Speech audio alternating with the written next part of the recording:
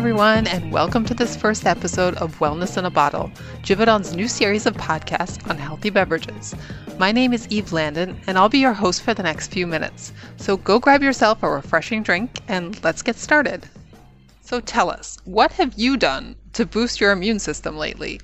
The COVID-19 pandemic is evolving at different speeds around the world, but what's already pretty clear is that consumers are becoming ever more aware of just how important exercise and diet are to maintaining a healthy lifestyle. And many of us are hoping to build a strong immune system as part of that process. Joining me to discuss how healthy beverages can help to address this new priority is Roman Teveno, Global Product Manager at Givaudan. Roman's work is specifically focused on botanicals for wellness. So, Roman, I can imagine immunity is really a big topic for you right now. Hello, thank you, Eve, for having me on the show today. You're right, immunity is a big topic for me, and it's certainly becoming a very hot topic at the moment. Okay, great. I think it sounds like we've come to the right person. Roman, you've been following this subject pretty closely over recent months. What are you seeing? Well, we've actually carried out our own consumer research across many of our markets globally. And what we're seeing is really interesting. As always, there are some regional differences, but there are also some really strong themes which are present in all markets. And chief amongst these is the topic of immunity. For example, this was the number 2 priority in our recent US consumer research looking at health and wellness. And we see the same picture across Europe, Africa, and Middle East. And we're not just talking about nutritional supplements here. Consumers across all these regions are also looking for food and beverages that can help support their immune system. So what would you say are the kinds of products consumers are looking for right now? Well, consumers remain cautious about what they eat and drink, and they aren't about to choose just any magical solution. One thing we're seeing in many markets is that consumers are gravitating toward natural ingredients. They're really prioritizing clean labels and recognizable ingredients.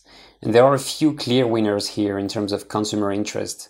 It's probably not a big surprise, but vitamins like vitamin C and botanicals are a fantastic way to support naturalness. Sure, vitamin C definitely seems like a go-to choice for a lot of consumers, and we're hearing a lot about natural versus synthetic vitamins. How would you say that beverage brands are positioning themselves on immunity? Do you have any personal recommendations? Well, first and foremost, brands have to be authentic. It might seem obvious, but abiding by regulations is incredibly important.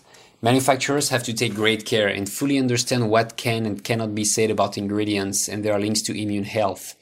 And I really want to stress this point given the fact that we're in the midst of a public health crisis. Even though rules differ from one country to another, you really only have 2 main options when it comes to health and wellness ingredients.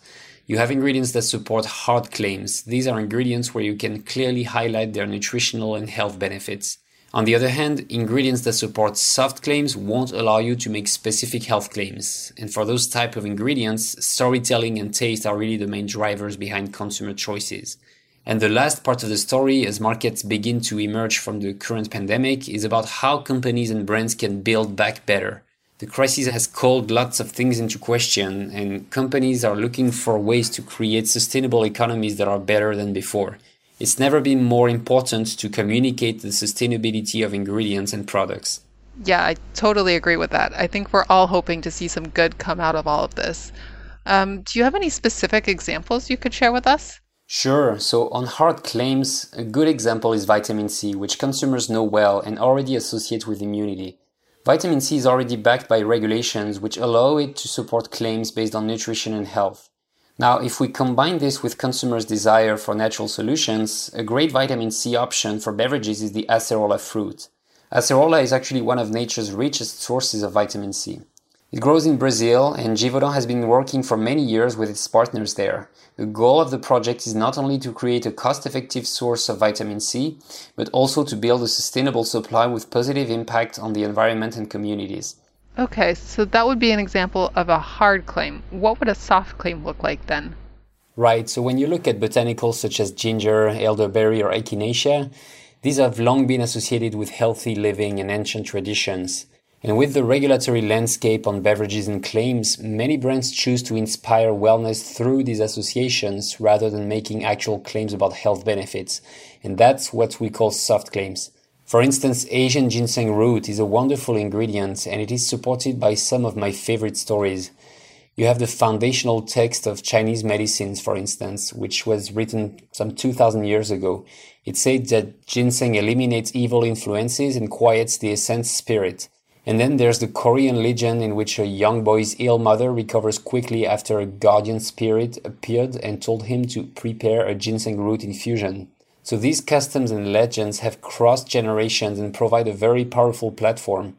And if you add the fact that ginseng in your beverage was sustainably grown in the very place where those traditions were born, you have a unique product that resonates with consumers' desire to maintain a healthy lifestyle. Yeah, I definitely recognize myself in that. I'm one of those people who likes reading the story on the label. Let's talk a little bit about actual beverage creation now. Beyond labeling and claims around immunity, we also know that taste is a really important part of the consumer experience.